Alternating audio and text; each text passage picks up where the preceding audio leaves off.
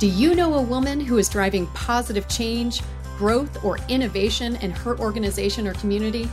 The second annual Success Women of Influence Awards are underway. So whether a friend, a family member, or peer, give the recognition she deserves.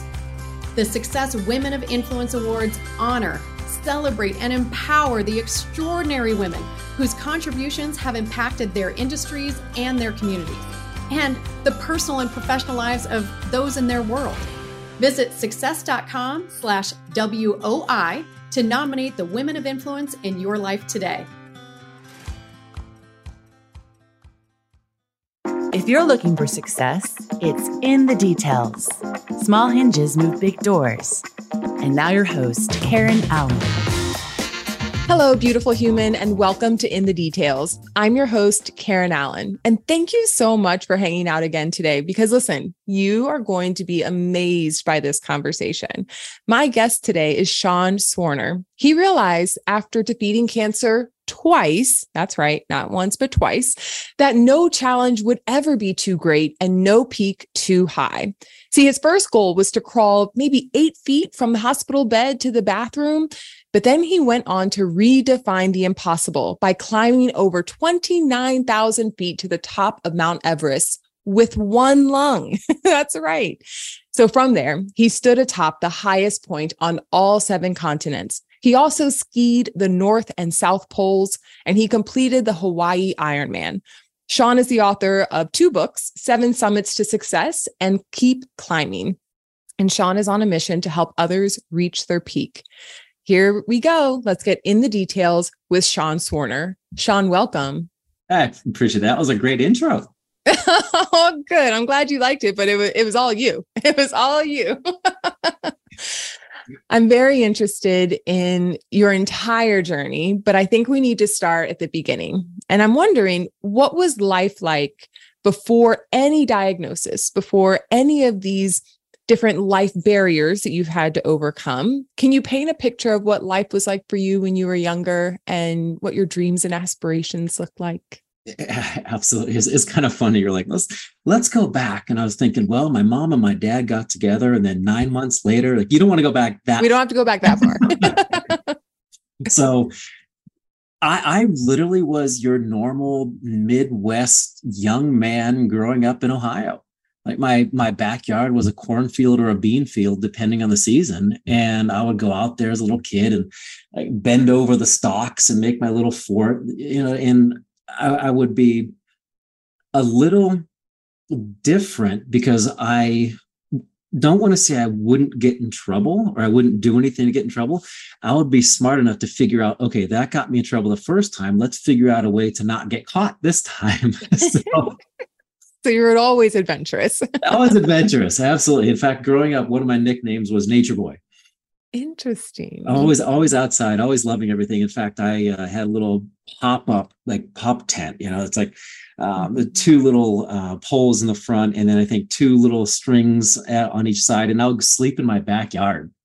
Wow. So you're not so far off from what you probably dreamed and imagined your life would be as an adult anyway. You're going to be outdoors one way or the other. Yes, but I also do love the comfortable down bed of like, the 4 seasons. And so I would say it's my branding. If I would have to put a tag on it, would be rugged luxury. How's that? That sounds great. Sign me up. It actually sounds like glamping, which is kind of what I would be looking forward to. It's great. I used to love that too. And in fact, I just got back from my 24th trip up Kilimanjaro, and that is glamping. We sleep on cots and everything. And your first diagnosis came at 13. So while you were outside and you were building forts and, living the life of a young man, all of a sudden you were hit with this, I feel like, adult size life situation. How did you handle that? It's really interesting when something like that hits you, completely unexpectedly, especially something like cancer. I showed no symptoms, no night sweats, no swelling, no anything. The only way they found the cancer was because of a knee injury I suffered playing basketball. growing up, I was a swimmer. I ran cross country, track. I pole vaulted. I did like everything, right? And I suffered that knee injury, which made every other joint in my body to go so haywire. I swelled up in a day and looked like the Pillsbury Doughboy. And mom and dad were like, okay, there's something wrong, something going on in his body that's causing this reaction to go out of control. So that's the only way they discovered that I had the first cancer, because they stuck me in the local hospital in Willard, Ohio, where they started treating me for what they thought was pneumonia. But I'm sure, as you know, you can't cure cancer by sucking on a nebulizer. I wasn't getting any better. But being in the 8th grade, I was getting all the attention, from like the cheerleaders would come in and give me balloons and flowers. And I was like, this is fantastic. This is great. I'm going to milk it for all it's worth, right? This is awesome. But then they pulled mom and dad out of the hospital room into the hallway. And that was the first time the C word came up.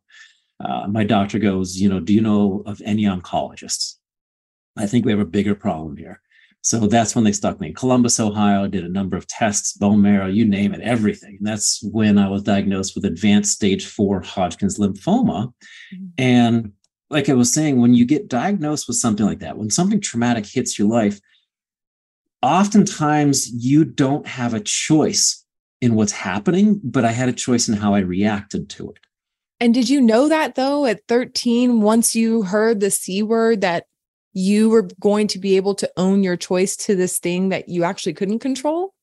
No. So it took a while. In fact, my parents initially didn't tell me, hey, Sean, you have cancer, because my step grandmother passed away from cancer 3 months before I was diagnosed. And she was a smoker. So she ended up passing away of lung cancer. And my parents didn't want me to associate cancer with death. So they said, hey, Sean, you're sick, but we're going to do everything we can to get you through it. And then that planted the seed mentally. I was like, okay, great. Let's tackle it. Let's get on with this so I can get back to my normal life. Mm-hmm. And I didn't really develop the mindset until about 3 months into the treatment, when I remember waking up in the morning and going into the bathroom and looking in the mirror and not even being able to recognize myself. Mm. I was 60 pounds overweight. My hair I could go like this and chunks of hair would come out because of the chemotherapy. Mm-hmm. And when I looked at myself in the mirror, I was like, where did Sean go? Like I felt like I was a 60 or 70 pound overweight troll who should be hiding under a bridge somewhere, because I was embarrassed at how I looked. Because there was nothing left. There was no hope. There was no desire to move forward. So I remember hopping into the shower, and normally the water hits your hair and kind of soaks in.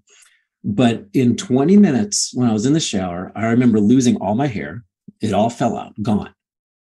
And I remember collapsing on my hands and knees, pulling, and the water was rising up in the shower. And I had to pull these chunks of hair out of the drain so the water could go down. And I'm on my hands and knees sobbing. No hope, no nothing. And I'm thinking to myself, I'm getting ready for school. What are my friends doing while they're getting ready for school? They're worried about being popular. They're worried about, how they're going to make it from this class to this class. They're worried about bumping into their crush of the day. They're worried about looking perfect for school and being in the popular cliques, like I mentioned. Flashback to that 13-year-old young man who's 70 pounds overweight on his hands and knees sobbing. That stuff didn't matter to me.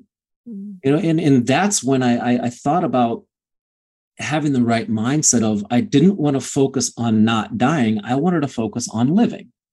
Mm-hmm. And it's amazing, because if you look at it from a practical standpoint, if you're walking down the street and you tell yourself, don't trip, you're going to fall on your face.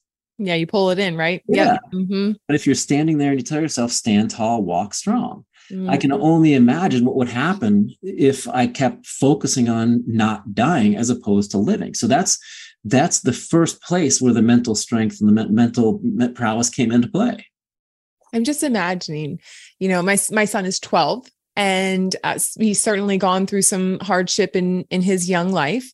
But this right here, the way that you were able to notice the difference of where you put your focus and your attention and how that would impact not just how you feel about yourself, but how you get through that. I mean, you were ahead of your time.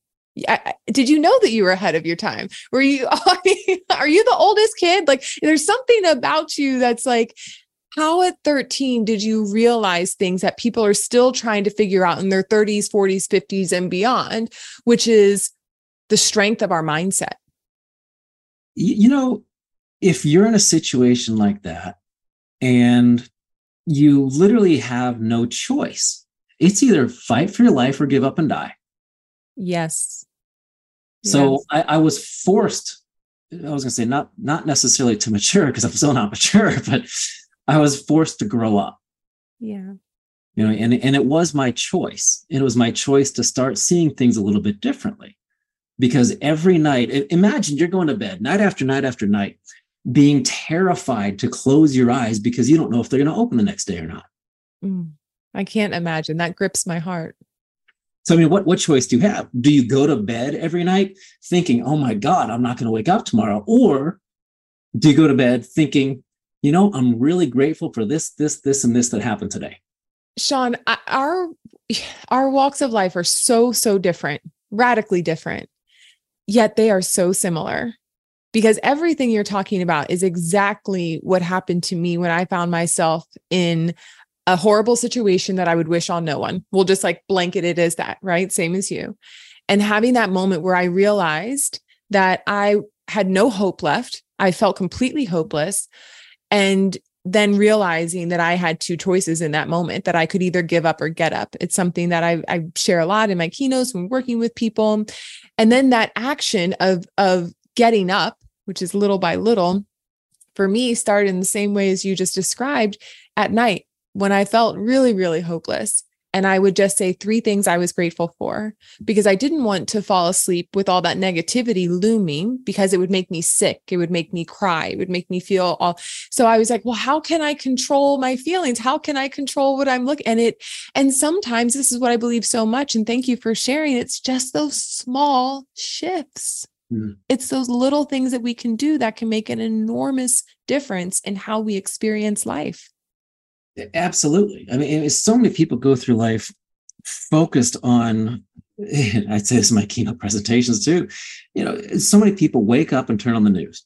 It becomes their MO, because we human beings are creatures of habit. Mm-hmm. So, you know, what do meteorologists do when they wake up in the morning? What do parents do when they wake up in the morning? What do Olympic athletes do when they wake up in the morning? They have a set pattern, you know, that works for who they are and where they are in life. If you want something different, do something different. So if you're negative and you're bookending your day, you start your day with the news, you end your day with the news, you're bookending your day on a negative note. Wake up and tell yourself, literally, this is the best day ever, because you're gonna make it that way. And then go to bed. I write down 5 things I'm grateful for, and then I continue journaling about one of them. Like, I'm most grateful for blank because blank, which helps it come back to my personal core values, which go back to when I was fighting for my life. And now I know I want, you know, freedom. I want health. I want my family. And I thought, okay, I'm probably alive and fighting for my life because I could only imagine what my parents would go through if they lost their firstborn son. Right. It goes deep. It goes so deep. And I'm wondering now, again, we mentioned in your intro that you had 2 different, actually unrelated forms of cancer. So how was the second diagnosis different from the first one, and your experience going through that? Only, I think you said it was 3 years later. So 13 was the first one, and then 16 was the second? Yeah, it was just a few years later. And this time around, it was different because I was in remission from the first one. Everything was gone. Supposedly, everything was gone. And you're right, the second cancer was completely unrelated to the first one.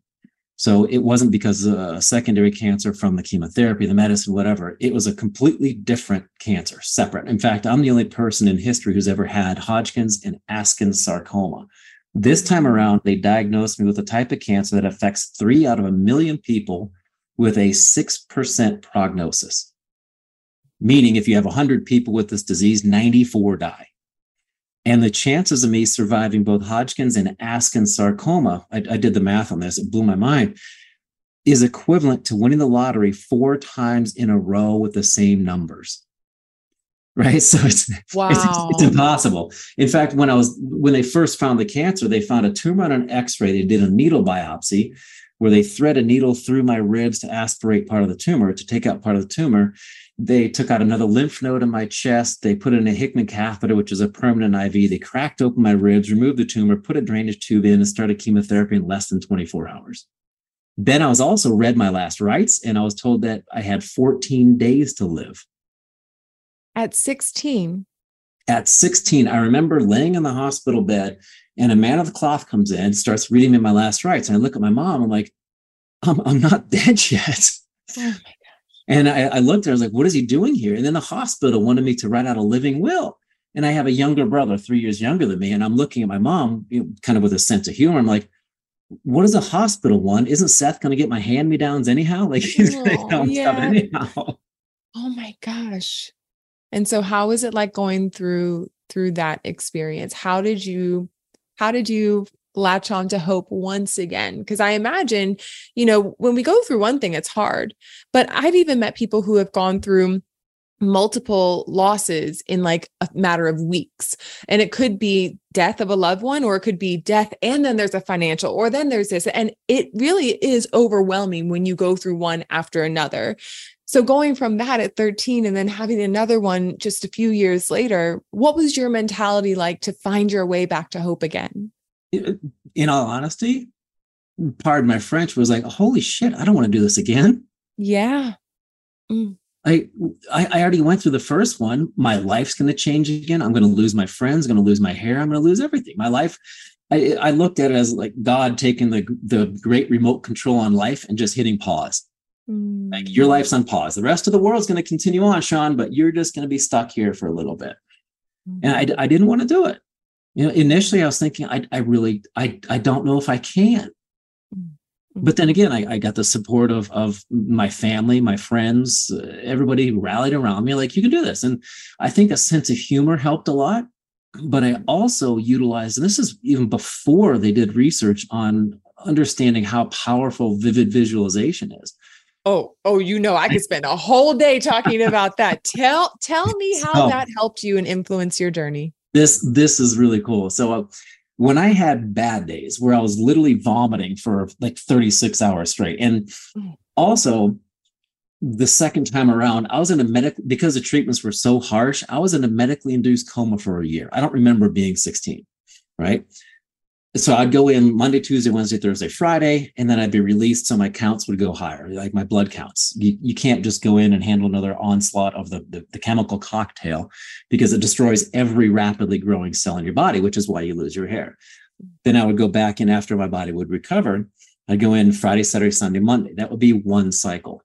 And that happened for a year and a half. And every time I was in the hospital, they would knock me out. But every time I had those bad days, I remember vividly visualizing myself swimming and completing the 50-meter breaststroke and coming out a champion. Like everything from the bubbles surrounding my ear when I dove in the water, even before that, leaning down against the starting block and feeling the sandpaper grit, like utilizing all of my senses, right? It was unbelievable. I did that for the first cancer. The second cancer, I also continued doing something similar, where I visualized myself in my chemotherapy drip bag have you ever read Calvin and Hobbes? You know who that is? Yes. Yep. So one of his alter egos is Spaceman Spiff. And he's got his little tiger, they're flying around space. And I loved reading the Sunday comics. And I would pretend that I was like Spaceman Spiff, but in this microscopic spaceship in my chemotherapy drip bag. And I remember dripping into the clear plastic tube that was feeding into my body where the medicine was coming in. And I would visualize myself laying in the hospital bed. I could see the hospital door to my left, the television playing, God knows what worthless stuff on TV. And then my mom or my dad sitting in one of the lazy boy chairs, and then the window of the hospital to my right. And I would remember being shot into my body And then all of these little microscopic, remember, 16, you have a crazy imagination. So all these microscopic spaceships, hundreds of them collecting in the heart, right? That was like Grand Central Station. Like, this is where we're all going to get launched out and go kill things. So I remember when it was my time, I would be shot out of my heart and I would chase around and I'd zip up and down and around and through my blood vessels. And I would sneak up on the cancer and I would unload these missiles laden with chemotherapy, medicine, and all this good, healthy stuff. And it would destroy the cancer from the inside out. Mm-hmm. Mm-hmm. Mm-hmm. I tell you, it works. It works. I did the same thing. We'll get there. I did the same thing with Everest and all the other mountains as well. Wow. Wow. I actually had another guest on, Mary Morrissey, and had such a good time talking to her about visualization because she was also given, I think, 90 days to live. She was very young, and visualization helped her to get out of that. They literally said, we don't know how you healed yourself. We don't know how this happened. We have no answers at all. And it was before, there were a lot of advances in just the medical world. And so they really didn't know, but I don't think there will ever, no matter how many advances we make in the medical world, I don't think we will ever be able to fully understand just how powerful visualization is, because whether it's healing you from something that is attacking your body, or whether it is healing your mindset from the different traumas of the past, or, the different burdens that you carry, our mind is so powerful. And by activating visualization and really seeing what we want for our life, whether it is healing or whether it is, getting to the top of a mountain, whatever your mountain is, it helps. It absolutely activates something in us that the conscious mind by itself cannot reach. Absolutely. I think that the subconscious of your mind is the powerhouse of the mind. Mm. And if you look at that old analogy of, people say you are what you eat, but in reality, you are what you consume. Correct. Right. I could not agree more fully. from every aspect, from the media, from social media, from your significant others, from your friends, from your own mind, because you talk to yourself more than anybody else in the world. Mm-hmm. And are you building yourself up or are you deflating yourself? You need to pay attention to your internal dialogue because you have a choice to program your brain, or it's going to be programmed by somebody else. By everything else, right? Yes. By everything else. And so on the other side, can you describe that feeling of when you completed everything after, I know from 13 to 16, I'm sure there was a lot in between, a lot of celebration, probably feeling good, maybe on the other side of the diagnosis at 16 years old. What did that feel like? How did you feel? I wanted to just be normal. So you weren't thinking about climbing Mount Everest as soon as you finished? No. In fact, I went to college. I turned into Belushi from Animal House, right? I was reliving my high school life that was taken from me.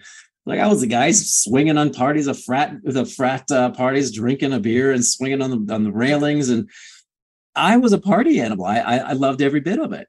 But I was also embarrassed about going through the cancers at some point. So growing up in a small town, like I said, Willard, Ohio, have you heard of there are fundraisers for cancer called the Relay for Life?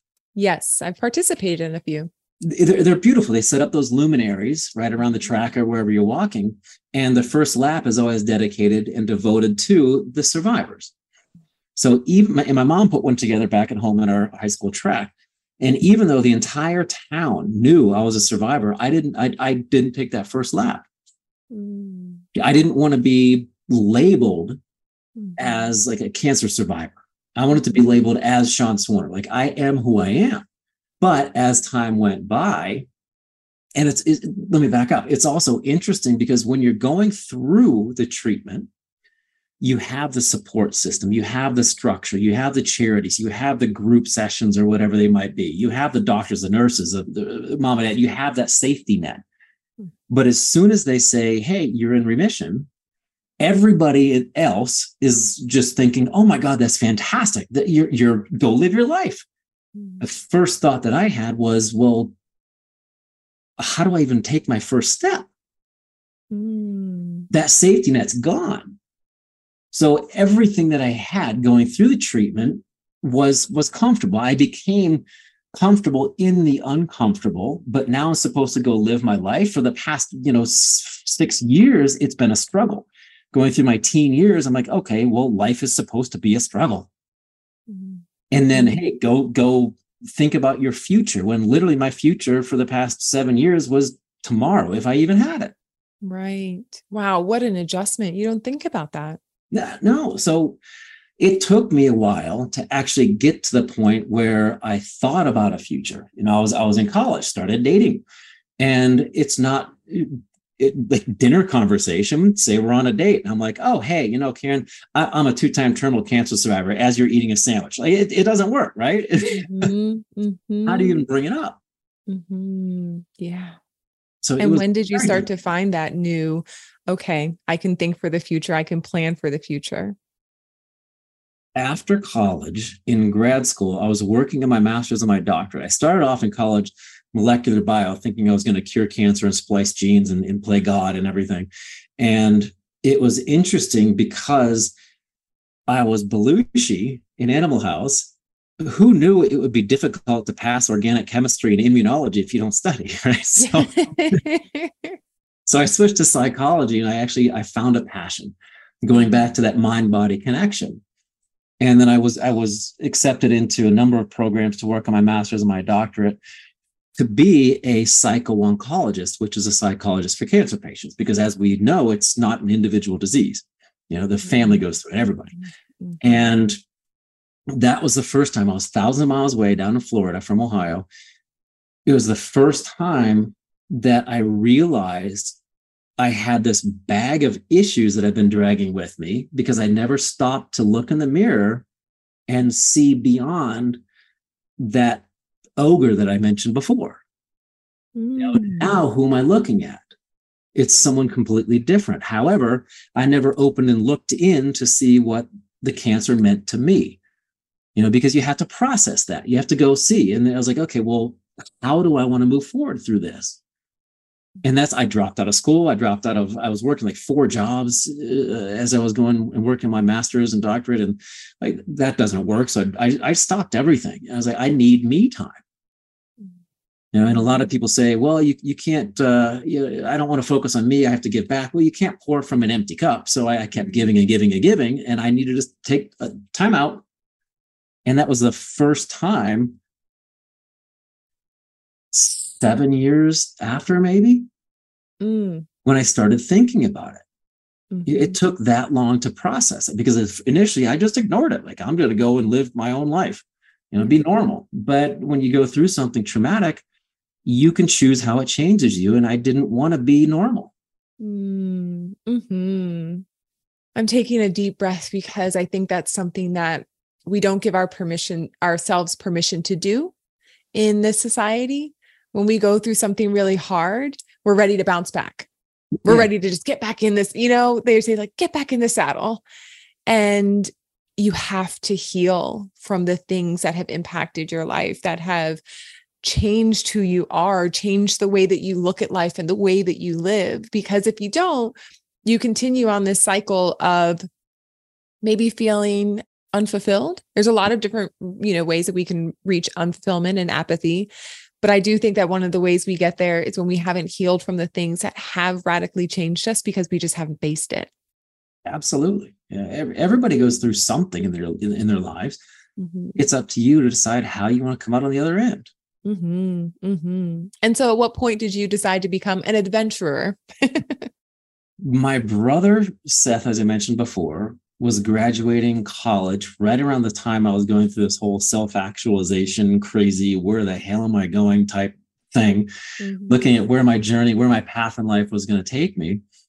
He graduated college. He came down to Florida with me. And that's when we decided, okay, let's give back to the cancer community. And hey, we're not quite sure how. Like, well, I've been gifted with a great mind and a great body to do all the sports that I have done. Like, why don't we utilize something like that and do something amazing to inspire others? Because cancer isn't always a death sentence. It can be an amazing journey. and you can come out. For me, cancer was one of the worst, if not the worst thing that's ever happened to me, but it's also the best thing that's ever happened to me based on perspective. Mm-hmm. And I want other people to see that. Mm-hmm. So that's when we just kept doing research and more research and more research. And I was like, well, what's the highest platform in the world to scream hope? Mm-hmm. Like, well, Mount Everest. Like, yeah, but you have zero climbing experience. I'm like, but we can move from here to Colorado, from Florida to Colorado, where I am now, and I can train. And literally in 9 months, we got the sponsorship. When I first moved to Colorado, we lived out of the back of my Honda Civic and lived in a campsite for 2 months. My office was a payphone bank and the library, getting sponsorship. That's what they really call toughing it. A payphone. Oh, man. Unbelievable. Yeah. Pretend you're working for a company. Oh, hey, I got this idea. Well, yeah. What's your phone number? And if somebody else answers, that's okay. They'll find me. Yeah, right. So how did you start to train and prepare yourself mentally and physically for Mount Everest? It's interesting. It was very similar to how I overcame cancer. I was wondering if that was going to be in the fabric of this story. Please share. Absolutely. It's one step at a time. Mm-hmm. One little thing at a time. How do people train for marathons? They don't go out on Thursday and run 26 miles. They start here and they run maybe a mile, maybe 3 miles. In fact, that you build up to it. And Everest is at an altitude where jumbo jets level off and fly. Mm-hmm. And when I told people, doctors, when I told professional climbers, hey, I'm going to attempt climbing Everest with one lung, they're like, that's impossible. Mm-hmm. And then I thought about Nelson Mandela. I was like, well, it always seems impossible until it's done. Mm-hmm. Right. So don't tell me something I can't do, which is just adding fuel to the fire. And I'm like, you know what? I'm going to show you, I'll find a way to make it happen. So I started climbing the 14ers here in Colorado, the 14,000 foot peaks. Mm. And there's one in particular outside Estes Park, Colorado, where I lived. And it's 18 miles round trip, 14,256 feet. And I would do that. I worked up to this. I did it once a week with 100 pounds of rocks in my backpack. Wow. Right. And I also went up there in bad weather, full knowing and thinking that bad weather in the Rockies is probably better than good weather in the Himalayas. Mm-hmm. I prepared for that. But visually, every single night I went to bed, I would picture myself taking those last 4 steps on Everest, smelling the ozone, feeling the sun's radiation on my face. The same thing that I learned and I utilized going through the cancers, I utilized for Mount Everest. But the biggest link that most people forget about, they're like, oh, yeah, I can visualize myself going up there. What did the summit mean to me? How did I feel when I reached the summit? That connects the mind and body. So I was like, every time I went to bed at night, I would cry in my sleep. Like, I'm so emotional. Like, this is awesome. Yes. That's a piece of visualization that I am so glad that you're speaking to, because that's really where we tap into the power of visualization. It's not just what we see, it's how we feel. And I too have had moments where I'm visualizing something in the future, something that I desire, something that I know is going to be so good for me, or fill in the blank, and I'm crying. Mm-hmm. And I as a matter of fact, now that I think about it, I was like, when was the last time that happened? Yesterday. I was driving, I was running an errand, and I was visualizing something that is just so important to me. And I'm driving and I'm literally getting teary-eyed. And I remember thinking, I was like, it's so funny how powerful our feelings are. They can make us feel great or they can make us feel terrible. But it's in understanding the power of our mind that controls our feelings is where we really, really, really can find our freedom. And it sounds like you, again, learned that at such a young age, but you've carried that through all 7 summits, because that is your accomplishment of all 7 summits, which is rare. Yeah, the 7 summits. And I've also realized that every time I've reached the peak, every time I reach the summit of a mountain, there's always going to be another one to climb. Yeah. When I reached the North Pole, which is a culmination of the Explorers Grand Slam, which is the 7 summits and the 2 poles, which Explorers Grand Slam just sounds like a Denny's breakfast platter to me, but So like, I was going to get to the top and there's going to be like some hash browns, bacon, some eggs hanging out for me. But when you accomplish something, you start thinking about, well, what's next? Mm-hmm. And I realized going through all these journeys, Everest, for example, I spent 30 minutes on the summit. I spent a month and a half trying to get there. You spend 100 times longer trying to get to your goal than you do actually at the goal. So you have to appreciate the process, and you have to understand and appreciate, what does it mean to you? Like, why are you doing it? For a deeper purpose, a deeper reason that will continue to push you forward no matter what obstacles come in your way. So if you have that underlying, for me, I call them personal core values. What is that personal core value that I'm reaching for? What does the summit actually mean to me? Peel back those layers, figure it out, and then there you go. And I think there's so much that we can dive into here. You made me think about Usain Bolt, who said, I trained 4 years to run 9 seconds. Yes. Perfect. And that, right? I mean, that right there, and what you just said is something that people, we often give up really quickly. It's too hard, or I don't have the finances, or fill in the blank of the excuse. And the reality is that most of the destination is actually the journey.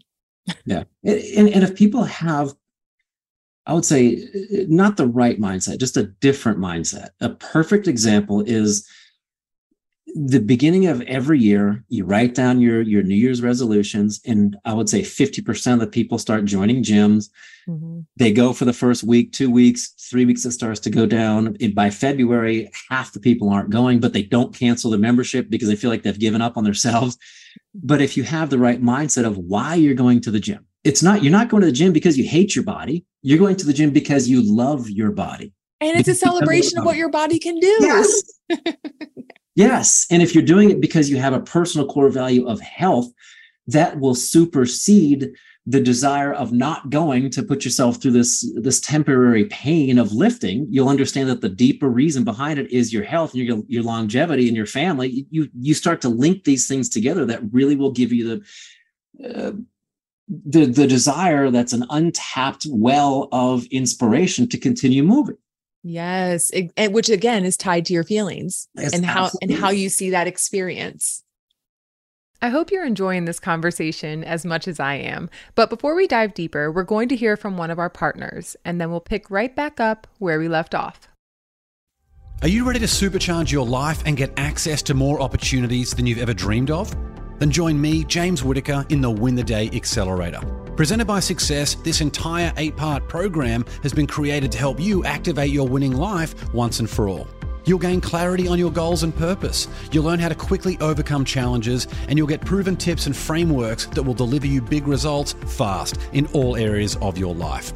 So if you're ready to win, join me in the Win the Day Accelerator. To sign up, visit success.com/WTD. When we think about things that are hard, a lot of times we think about death, cancer, or any kind of, life-altering illness, financial hardships. And so you've been through several things before you decided to get to Everest. Once you got to Everest, Sean, was there anything during that climb that really tested your resolve? Oh, absolutely. But before we talk about that, I want to point out that this is Kilimanjaro behind me. I've been up there 24 times. And I would love to take you up Kilimanjaro next year. Oh, you're going to call me out? I'm calling you out. It's a hike. I've taken people from 13 to 70 years old. People who say, oh, well, I can't do it. I have exercise-induced asthma. I can't do it because of this. I have one lung. What's your excuse? No, I have no excuse. I know I have no excuse. Listen, I just got adventurous by trying paddleboard yoga. I was like, oh, I want to try that. So, okay. I can't say in a year, but I will say that I'll put it on my bucket list. Is that right? Okay? That's good. I have your number. I have your email address. Yes. Yes. Okay. I will take you up on that. Listener, stay tuned. We'll keep you posted. This is going to be edited out, right? No. I need my entire community to hold me to it. They're my accountability partners. All right. I heard that. And this is recorded. It can, like I said, it can be edited. It's recorded, but yes, on Everest. there was a section. Camp 3 is on what's called the Lhotse ice face, which is literally a sheet of ice, like bulletproof ice, where you can't chop into it or anything. Nothing sticks on it, at a 45-degree angle, and it goes on for a mile. And I remember being at Camp 2, looking up at that, and we were stuck in the tent for 2 days, 2 nights, because of a storm, hurricane force winds. And I stayed awake for 2 days and 2 nights, just holding up the tent, because there's that much fabric between me and death, essentially. And I had a friend who went up to Camp 3 right as that storm was blowing through.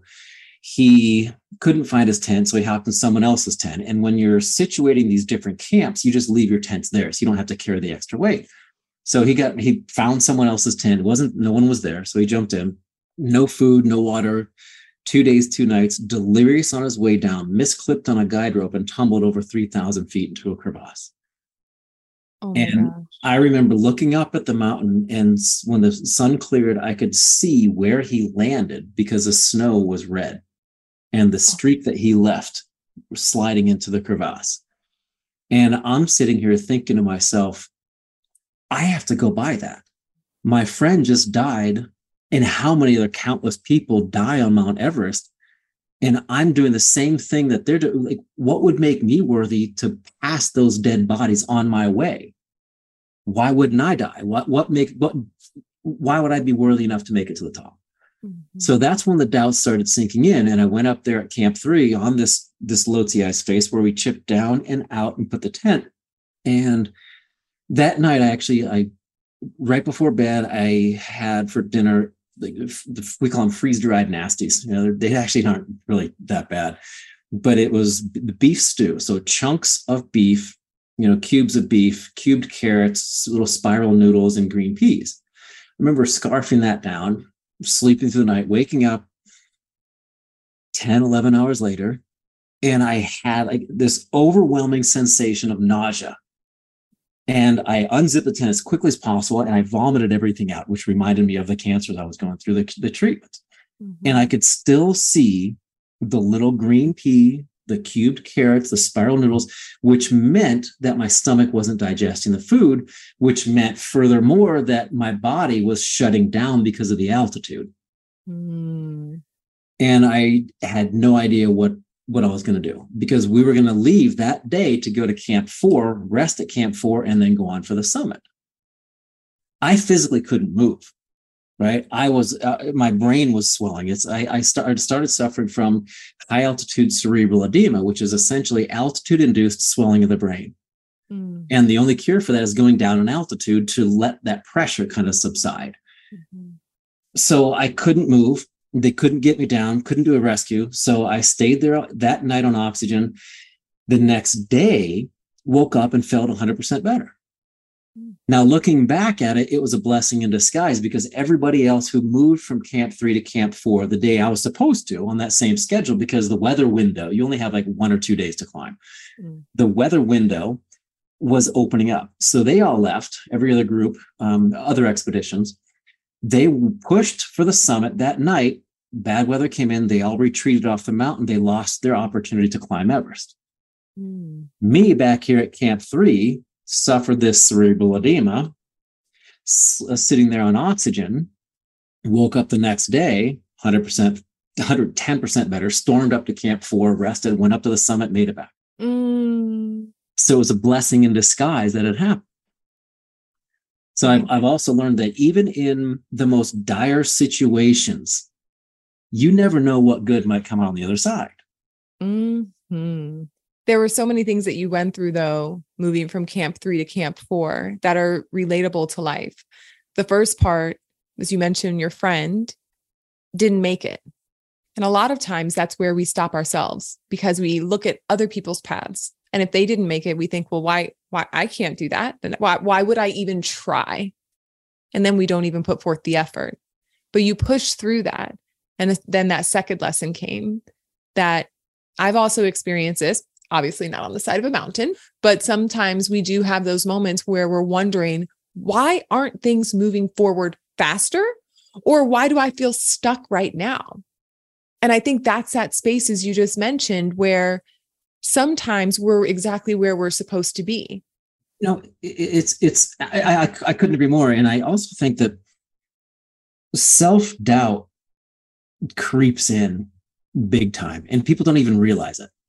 It goes back to the first part. We're talking about the internal dialogue. You might not even understand or hear it. Mm-hmm. But it's looking up at the guy and where he died. I'm like, oh my God, like, how am I going to do this? Mm-hmm. And it was very difficult passing that, but also understanding that the self-doubt was going to hold me back. And I also realized that, going back to what you mentioned, how people want things to go faster sometimes. Mm-hmm. Who you are in the future isn't who you are now. Who I was at Camp 2 looking up there wasn't who I was at the summit of Everest. Mm. What's different? It's not the thing. It's not being on the summit. It's not the new car. It's not the new house. For some people, it's not the new wife. It's not the new family. It's not the double raise in their salary, whatever it might be. It's not the extra money. It's not what's different in me to make that happen. Because I'm not the same person at Camp 2 that I would be on the summit. What is that? What's that difference? Mm-hmm. And I mentioned that self-doubt. It was the confidence. How can people build that confidence? Like, is there anything that you had to do practically to really combat the self-doubt and the mental exhaustion? Vivid visualization, picture myself on top, tapping back into those emotional feelings of, hey, what is it that it means to me? Why does that mean so much to me? Mm-hmm. Then that starts giving me the confidence, because I've now understood that when I have the entire time I was climbing Everest, I had a flag that was about this big that had names of people touched by cancer. Mm-hmm. I had it folded up in my chest pocket every time I went up and down the mountain. Like I said, I was there for a month and a half. And it was always close to my heart as a constant reminder of my goal. So I wasn't trying to make it to the top for me. I was trying to make it to the top for everybody touched by cancer. I wasn't trying to climb up there for myself. I was trying to climb up there for others. Mm. And I realized that all those names, all those people, they were pushing me up the mountain. Mm. So as soon as I realized, hey, it's not about the summit, it's about being present, being in the moment, enjoying where I am, enjoying the journey, pushing up to the top. It's about getting those people up there and the deeper purpose behind it. Then I realized whatever is within me, those people, that purpose, that passion, those personal core values that I have, whatever's within me is stronger and bigger than any mountain I'm climbing. Oh my gosh, that is so true. That is so true. From my personal experience, and listeners who have been in the community, they know this. For me, it was my son. And just being so determined, because hopelessness, it definitely can lead to suicidal thoughts. Mm. Because when you feel hopeless, then, it's one and the same if you feel like there's nothing worth living for. So that's why those suicidal thoughts can come up. And I remember feeling so determined, finally, when a little bit of the fog started to lift, I was determined that my son wasn't going to lose both parents, and that would not be his story. So I started to literally fight for my life, even in the moments that felt very hard. And I know sometimes people would ask me, well, what if you don't have a child, right? Who is your North Star? And for you, it wasn't a child. It was other people who were a part of this greater mission. But what advice would you give to someone who feels like they're not connected to, we'll say, just another person that is helping to bring that intrinsic motivation? How can they start to tap into that? How can they start to cultivate that so they do feel that sense of purpose for whatever mountain they're trying to scale? First of all, I love that you shared what you just did. I don't want to gloss over that. So thank you for doing that. Looking at how people might be struggling, in my perspective, it's because they lack a sense of purpose, passion, and meaning.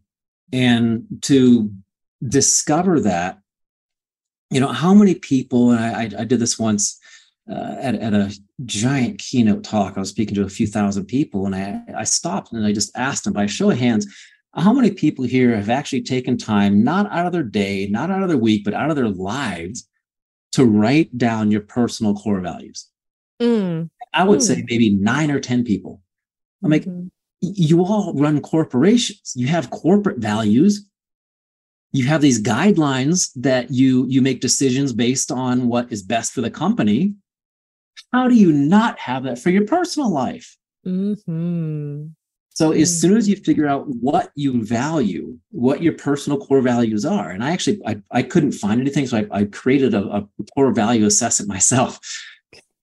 And once you figure out what those personal core values are, you now have a tangible representation of what means most to you to help you make decisions to get that purpose, passion, and meaning back. Mm-hmm. That's so true. I like to call that our guiding compass. I love it. Our guide. Now, is that something that we can link in the show notes? Want to make sure that if people want to take that assessment, that they would be able to, if they're looking for that.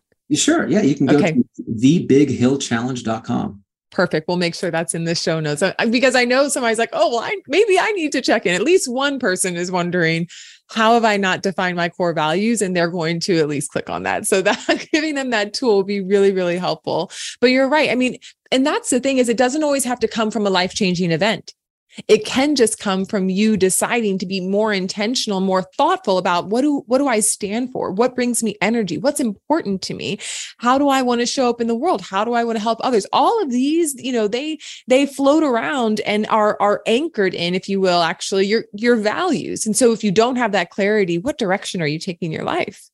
Yeah. And it's interesting to look around the world when you have these values, you have a sense of purpose, passion, and meaning. Mm-hmm. How much of the world is on autopilot? Yes. It boggles my mind. They wake up and they do the same thing every single day. People say, oh, I hate my job. I hate that. Well, do two things: quit your job and find something else, or find something that you do like about your job and focus on that. Right. Right. There's always a choice. There's always a choice. Speaking of choices, after you conquered Everest, why did you make the choice to go on for all 7 summits? I mean, I feel like 1 is already a huge badge, but you went for 7. Well, what made you decide to press forward and try to complete those?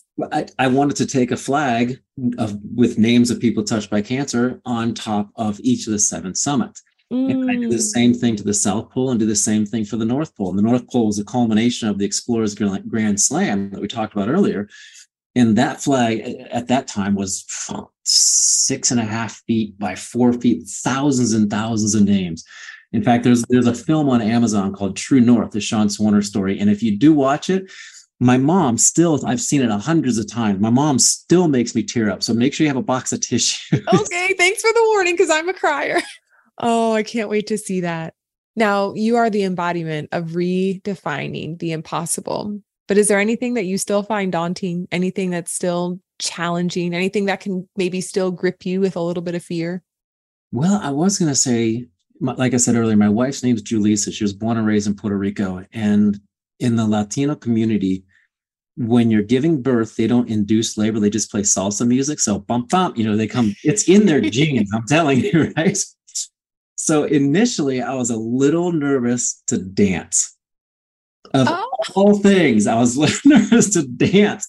But we'll play music while we're cooking in the kitchen. We'll do some dancing there. But another fear is because if you look at how my life is, a normal life is you go to school, you graduate, you get married, you have a job, you work your way up the food chain, you do this. It's in a linear path.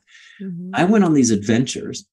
I did all these crazy things. Mm-hmm. Now I'm utilizing everything that I've done to help other people with the lessons I've learned. I almost died on a mountain once. On Denali, the highest mountain in North America, I slid 100 feet. I almost died. Mm-hmm. I've lost many people in the mountains, but the lessons that I've learned can help others. So now I've developed a bunch of things, and I want to use what I've learned to help other people. And I'm just at the infant stage of doing that. So my fear is not failing to reach the summit, but failing to reach my own personal goals that I have set for myself. Again, it's so interesting how we can go through something. So I like to call this confidence checkpoints. Feel free to use it. I hope it's helpful. We can go through something, we can achieve that thing, we can grow through it, become better, all of that. And then somehow we forget that we have accomplished something great the next time we are looking to achieve our next goal. So I started to write down every win, small, big, things that I've manifested and visualized, all of that. I write everything down. My best friend helps me. She's a good mirror to make sure that I'm keeping track of these, because the next time I go into something that feels daunting, that feels like, I don't know if this is going to work. And I think there's healthy fear, right? There's just like there's healthy stress, but we don't want it to block us completely from doing the thing that we know our heart is calling to do.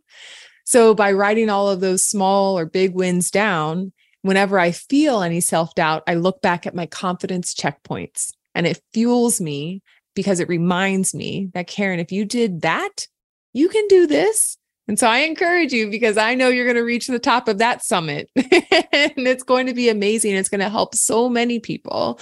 Don't forget how far you've come. I just wrote down confidence checkpoints, and it made me also realize I do a lot of coaching too. And I think there are a handful of things that hold people back. I call them the gales, the gremlins, the interpretations, the assumptions, and the limiting beliefs.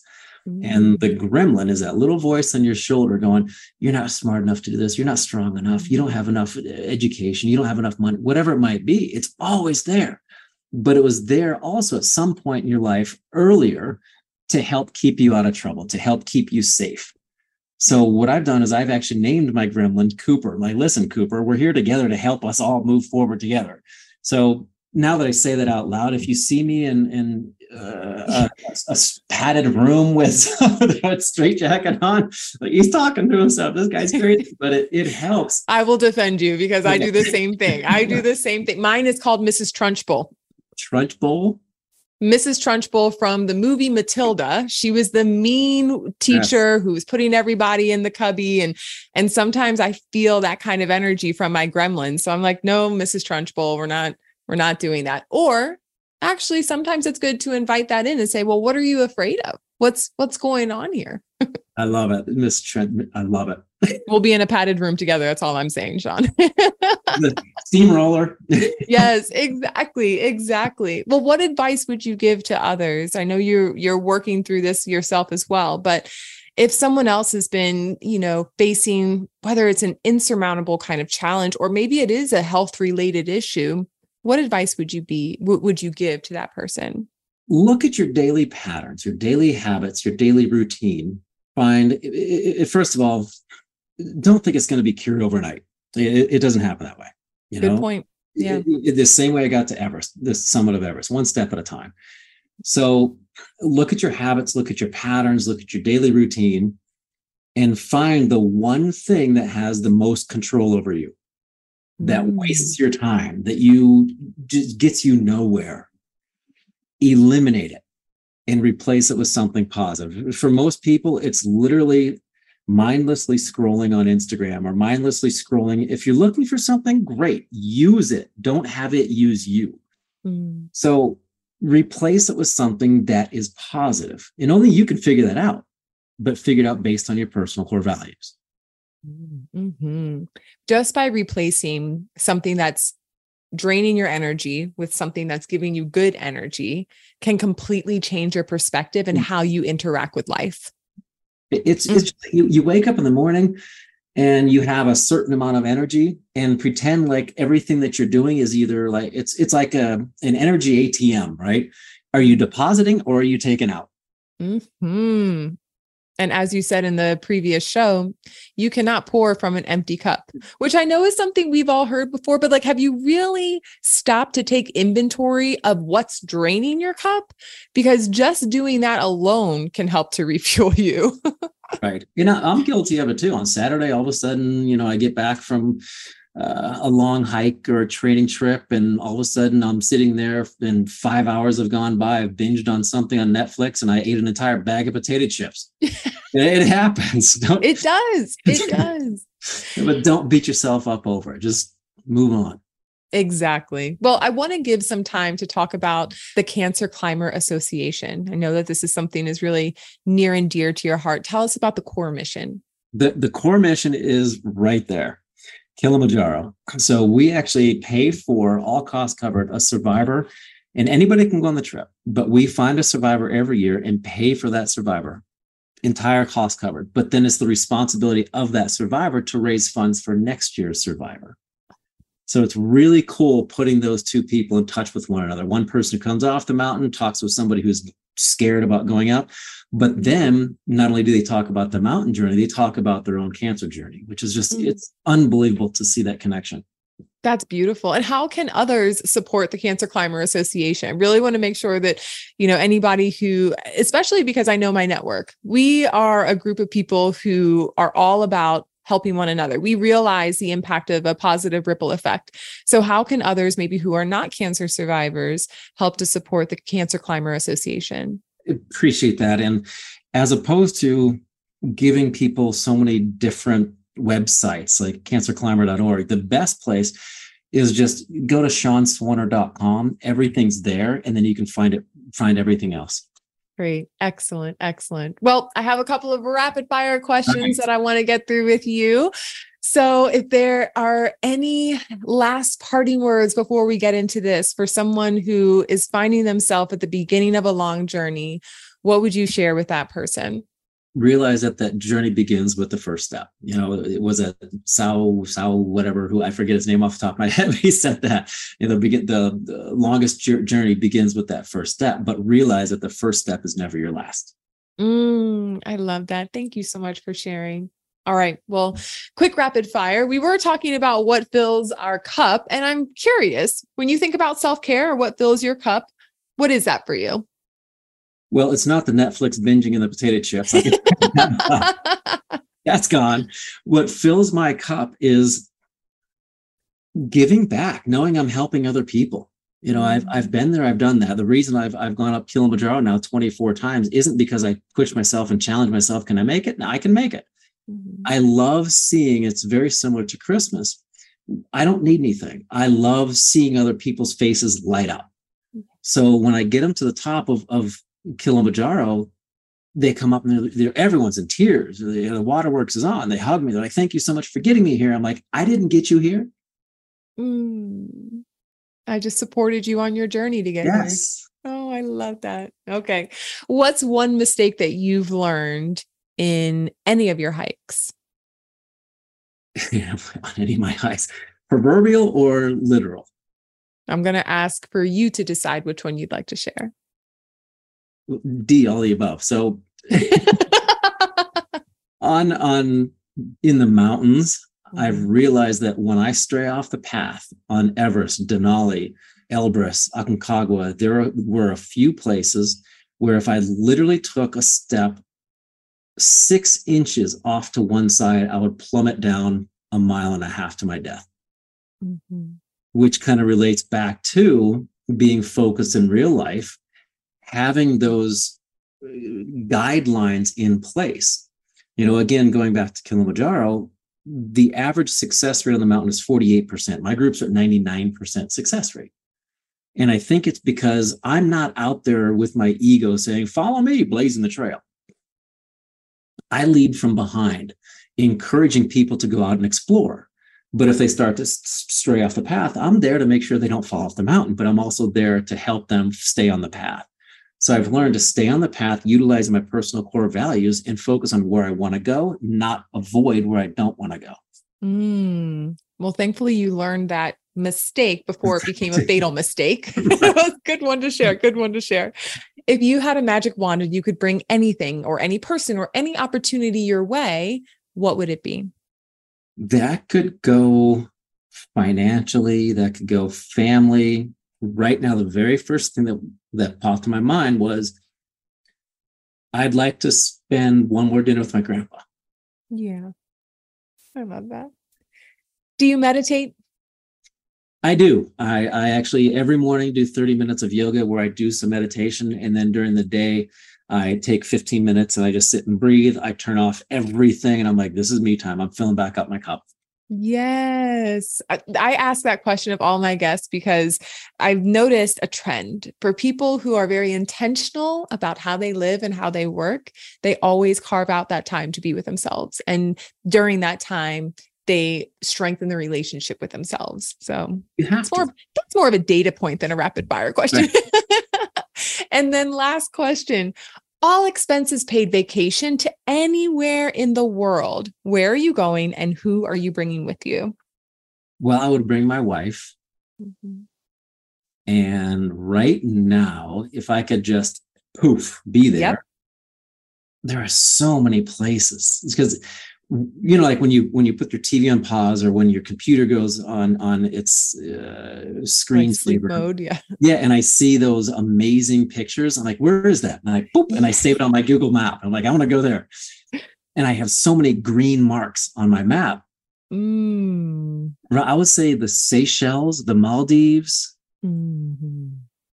as a getaway. But there's also a tiny island where a boat goes to only once a week. It's the most remote place in the world. I'd love to go check it out. Yes. Oh, amazing. Well, I knew it'd be some sort of adventurous.